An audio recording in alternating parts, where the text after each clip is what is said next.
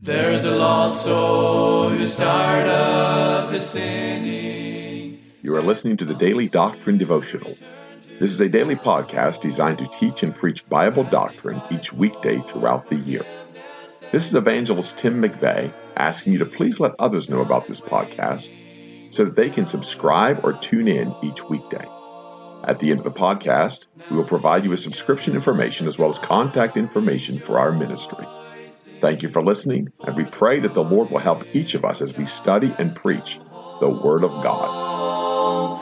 And the saints all with gladness are singing the glorious song of the redeemed, song of the redeemed.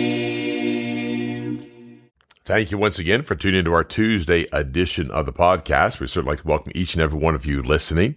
We've been dealing with Matthew chapter 19 and this matter of marriage. And the Pharisees came to tempt Jesus Christ, and they came to tempt him with this matter of marriage. And just like others throughout his life would tempt him, who we're going to be married to in heaven and things like that, always concerned about these things.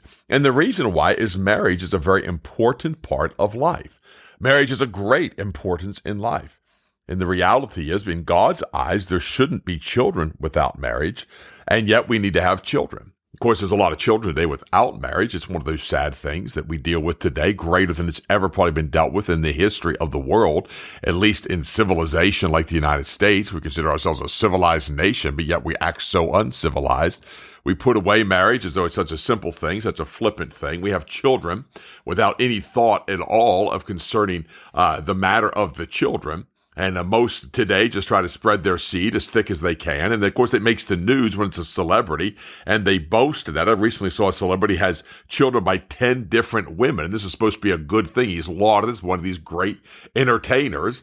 And what a vile thing, what a reprehensible thing. We live in a society of fornicators and adulterers and liars, and they lie about the relationships, they lie about girlfriends, they lie about having spouses, all these business trips, and men going off on business trips, and women going off on business trips, and men and women in the office, and that sensuality and all of these things that take place. And my friend, it ought not be ever in the house of God. And it's why we've taken the stand that we've taken. It ought not ever be in the house of God. As a matter of fact, I'm going to tell you what the Apostle Paul said about this matter of marriage. And he said in verse 1 of chapter 7 of 1 Corinthians, "Now concerning the things whereof you wrote unto me, it is good for a man not to touch a woman." And that's a doctrinal statement that Paul makes. It is good for a man not to touch a woman. You realize it would be a good thing if a man never touched a woman. The problem is most of us, myself included in this, have some women troubles. I'm attracted to women. I like women. I've always liked women. And I really like my wife. I'm very attracted to my wife. And my wife's bore me 3 children. I'm still just attracted to her, possibly more than I was the day we got married. Now, I realize that wedding night's a little bit different, but as time goes on, some folks say, well, it gets dry, it gets more. I'm very attracted to my wife. I still like women. And I have a feeling that, if I make it to 80 years old, which would be a shock to me, but if I made it that long, I'm still going to like women, and I'm still going to be attracted to my wife. When he said it's good for a man not to touch a woman, he goes to the second verse and says, nevertheless, to avoid fornication. There's the problem. How do you avoid fornication? He tells you, let a man have his own wife, and let every woman have her own husband. And so if you're burning, and you're yearning, and you're longing, and you're letting your mind rest on things you ought not let it rest on, you need to go find your wife, young man.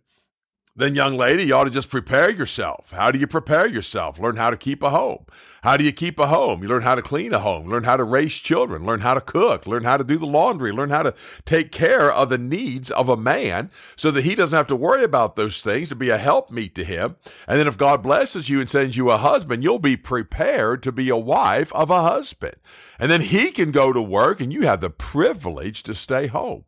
You have the privilege to be at the house with your children. You have the privilege to not go shove them off in daycare somewhere, if you're prepared the way God wants you to prepare.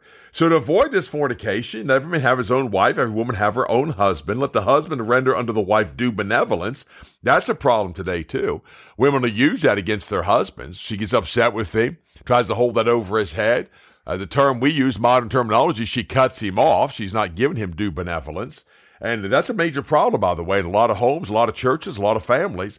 Probably a lot of preachers got that problem. That wife just tells them no all the time, and it becomes a frustration, becomes a bitterness to them, becomes a jealousy between them because of that. It's a godless thing, but folks don't want to take heed to that. He says, let the husband render unto the wife due benevolence, and likewise also the wife unto the husband. Why? They don't have power over the other person's body. Why? You're one flesh. You've been put together. You've cleaved asunder, and God's made you one flesh. Now that power doesn't rest in you. That power rests in your home and in your family. That's why there's so much divorce. That's why the woman's contending for her rights and contending for her way, and the man wants his way and his rights. And a lot of folks do step out of the home. Adultery abounds, even in fundamental churches. Adultery abounds. Bible-believing churches, adultery abounds. And there's a difference between the two. And you get to that place where you find out somebody else went into sin. And listen, nobody falls into sin. It's a deliberate, thoughtful thing. And you entertain a thought. It gets into your mind. What happens once you think about it? Once you look, that look leads to lust. What does that lust do? Bringeth forth sin. What does sin do? Bringeth forth death. Yes, David, that great man of God, that man after God's own heart, costing the lives of 3 of his sons. We've talked about that many times on the podcast. Why? Because he looked. A man gets a wandering eye, he's in trouble. He's in trouble with his wife, he's in trouble with God. Yet it abounds everywhere you turn. And my friend, we're in a day when nobody wants to talk about it, nobody wants to address it, nobody wants to be blunt about it. And my friend, I'm just going to tell you the things that God showed me some things in this passage. We're going to deal with a little bit of that today, and at risk of offending many of you, if not most of you. And we'll get back in Matthew chapter 19 again. In verse 6, he says, wherefore they are no more twain, but one flesh. So how in the world, if you're one flesh, how in the world you go down and let a judge disannul a marriage? How can you let a judge go wipe it away? And that, by the way, to annul a marriage is simply to go down and legally annul that marriage, okay? And if you have children involved, you can't disannul a marriage. Why? Somebody's paying child support. There's no disannulment. You can annul it, but you're not going to disannul it. To disannul is to make it as though it's never been. And that's what a lot of folks do. They don't have children involved. They get married young, do something stupid. They both go out, cheat on each other, something like that. They continue in the dating club, and they just disannul a marriage as though it's never been. They just act like it never existed. But yet in God's eyes, it's existed. And people say this, well, what about when I was lost? Well, you don't think that marriage is before God? You don't think that vow of consecration to a woman, you don't think God sees that? You don't think that God notices when lost people pledge to one to another to be faithful to each other and then break that vow? You don't think God sees that adultery? You don't think God considers that adultery? You think God just thinks that's fornication when you've pledged your love to a woman and she pledged her love to you and you exchange vows, you exchange rings down the justice of the peace? You don't think that's marriage? You don't think that's adultery? Yes, God thinks it's marriage. Yes, God calls it marriage. You know why? Because you've cleaved to that wife. You've taken residence with that wife. There's a lot of men in trouble with God because this whole what they call the shack-up thing. They pledge to take that woman. They never get out of the justice of the peace, but they live in a house with that woman. That woman lives in a house with them, sometimes for years, sometimes for decades. And one of them steps out and they go, and I believe they commit adultery because they've committed one to another. And I understand the law of the concubine is in there. Boy, you want to get fundamentalists stirred up. Talk about the law of the concubine today. I found out, buddy, they'll chew your ears off your head talking about the law of the concubine, but yet you better go understand what the concubine is. What that law of the concubine is and what her purpose is, because that's what most men have to do. They have a concubine. But then they go step out on that concubine. They go out and find them another one. They go out and just cheat, and just open relationships, godless, wickedness, vileness. And by the way, this is in the church. That's why we're talking about this. This greatly affects churches. Because most people today, I've learned, live or have lived in these situations. And yet the grace of God has abounded. The grace of God has intervened. The grace of God has spared them. One of the reasons jealousy abounds so greatly is because there have been people that have cleaved to someone else, and then it's been rent asunder, and now they have to go cleave to somebody else, and that other party looks at them with jealousy. Why? Because they've been hurt. They've been so wounded by this thing of marriage. And I watch people so wounded in marriage, so hurt. I know I've been in relationships, and listen, my wife knows this is no secret. I've been in relationships, some long-term relationship. It was like going through a divorce when it ended, yet it had to be so. It needed to be so. By the way, that was after I was saved. It wasn't a wicked relationship. It was a relationship I thought maybe God could use, and it kept me from evil. It kept me from wickedness. Yet at the same time, my friend, I look back and I realized I went through the emotional distress, the hurt, the burden of a divorce. And you look at people go through that, and then they go through it again and again and again. And the hurt and the sorrow and the angst and the suffering. And then they sit in the house of God and they just bristle when a preacher says something about divorce. It's because of their own wounds. That's why they have jealousy problems, because of their own wounds. They cannot deal with those wounds. They've never said, I am wrong. I was wrong. I am the destroyer. I'm the destroyer of homes. I'm the wrecker of lives. And oh, my friend, we live in a day when it's prevalent. It's everywhere. It seems like everywhere you turn, people have been destroyed in marriage and multiple marriages and children. And a husband just sits there cowed down by these things. He can't speak. He's brought to that piece of bread. And oh, my friend, if that's you and you listen to this podcast, may God have mercy upon you.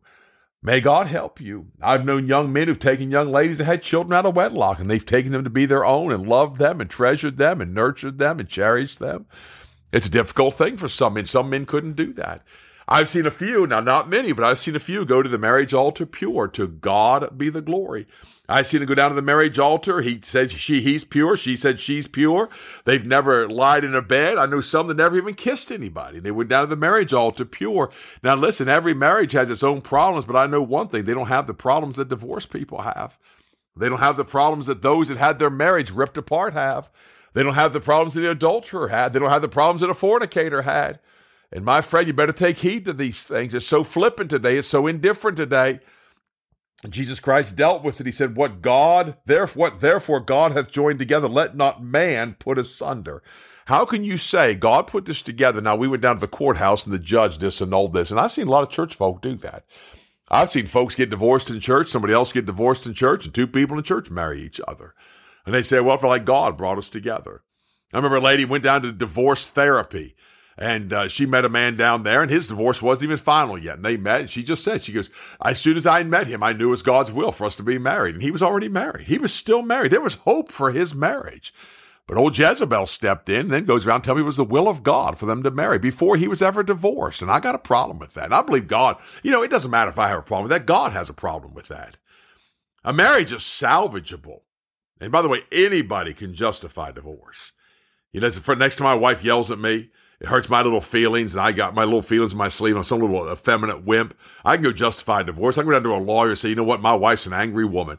And he'll say, hey, let's do this. Let's take it. I'll say, well, I could go dwell on the housetop because it's better to do that than to dwell with a brawling woman. He'll say, no, well, let's just get a divorce. Let's just tear this. The judge will help put this asunder. But what about God? What does God say? Where does God fall into this? And they say unto him, why did Moses then command to give her a writing of divorcement and to put her away? Why did Moses command this? Then Jesus Christ answers that, because that's one of the verses a lot of people use trying to justify their being and justify their woman hopping, their bed hopping. That's in church, by the way. And they say, well, I tried so-and-so, and it just, we just weren't compatible, so we tried this. And he said, he saith unto them, Moses, because of the hardness of your hearts, suffered you to put away your wives, but from the beginning it was not so. The only reason you get divorced today is because of the hardness of your heart. Somebody's got a problem. In fact, Paul talked about that same chapter we just looked at. He talked about a man being willing to live with that wife while she might be won by the conversation of that man. That's why a lot of folks don't want to deal with that. I say, therefore, to the married and unmarried and widows in verse 8, it is good for them if they abide even as I, if they cannot contain, let them marry, for it is better to marry than to burn. Unto the married I command, married folk, yet not I, but the Lord. Let not the wife depart from her husband. That's a command of God from the Lord. That's what Paul said. Let not her depart, but if she depart, let her remain unmarried, or be reconciled to her husband, and let not the husband put away his wife. He said, I command this from the Lord. That's the command of God. That's what God says about it.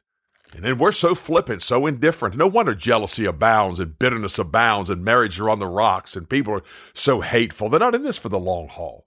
They have a fire escape called the court system. And as long as everything's going good, they're okay. But as soon as things start to fall apart, they run and jump on that fire escape called the U.S. court system, get that bill of divorcement, then blame Moses for giving them a bill of divorcement. But he said, no, it's the hardness of your hearts. That's why. He said, he suffered you to put away your wives, but not from the beginning. It was not so.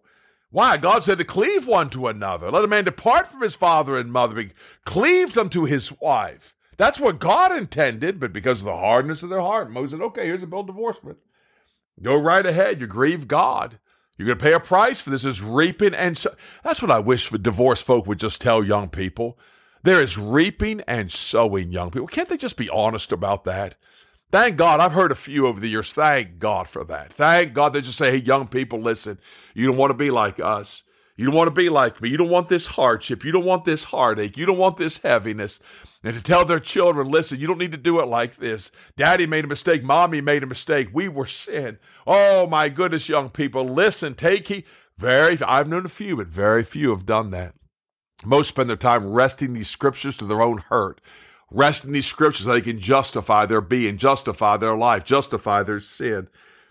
In verse 9 of Matthew 19, Jesus Christ himself speaking says, and I say unto you, whoso shall put away his wife, except it be for fornication, and shall marry another, committeth adultery. And whoso marrieth her which is put away, doth commit adultery. That's the words of Jesus Christ. That's what he said in the Gospel of Matthew. And we'll let that rest where it may. And my friend, we're not here to hurt, we're here to help. And I understand the heartache. I understand the hardship. Listen, I was a latchkey boy, 10 years old. My dad left our home and needed to be put away from our home. There were some issues there, major issues that we had to deal with in our home. And at 10 years old, I became a bitter, wounded, and hurt little boy. And I didn't have a daddy at home anymore. And I'm not here to suck my thumb and to whine about it, but I had nobody to teach me how to be a man. I had nobody to teach me how to be strong. Nobody to teach me how to have a backbone. I was a godless, effeminate little wimp. And my friend, I lived that way for the next 15 years. I lived that way in bitterness and malice and hurt and envy and just the awfulness of having my parents separated and finding my parents divorced and then having a stepdad come into my life. And we honored him earlier this year on the podcast. He was good to my mom. He was good to us. He passed away back in late February this year. And yet I look at all that hurt and all that sorrow. You know what could have kept that together? If somebody had to just intervene with the word of God and said, you know what, this marriage needs to work. This little boy needs a daddy. And listen, I realize there's some places it can't work. There's times it can't. I don't know if my parents' case, if it could have ever worked. But my friend, people give up so quickly and they walk away so quickly. And they don't realize the hurt. They don't realize the trail of destruction behind them. And that's why I preach this, my friend. 2 days on this podcast, we've just scratched the surface of marriage. We've given instruction. We've given command. We've tried to give wisdom. You know why? Because I sit there and I look at the Word of God through the eyes of someone that was destroyed because a marriage was destroyed. I look at someone who was so wounded because of the failure of a marriage that, my friend, how it wounded me and how it hurt me. And I don't want that to be you. I don't want that to be your children. I don't want that to be the other young people. Have a great day. We'll be back on here, Lord willing, tomorrow. There's a lost soul who's tired of his sinning, and he longs to return to the Lord as he cries for forgiveness and mercy. God is waiting. You have been listening to the Daily Doctrine Podcast with Evangelist Tim McVeigh. For correspondence, please contact us through our website and someevangelists.com and use the contact form to connect with us. You may also subscribe to the podcast through our website or search for Daily Doctrine Evangelist Tim McVeigh on iTunes, Google Podcasts, Spotify, Audible, or Amazon. To write to us, please use our church address, which is Manasseh Community Baptist Church, 70 Back Hollow Road, Blaine, Pennsylvania, 17006. Thank you for listening, and we pray that the Lord will help each of us as we study and preach the Word of God. Don't forget to subscribe and tune in tomorrow.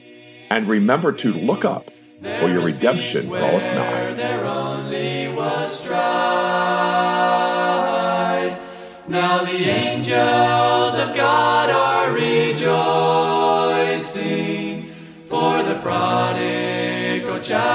has come home, and the saints all with gladness are singing.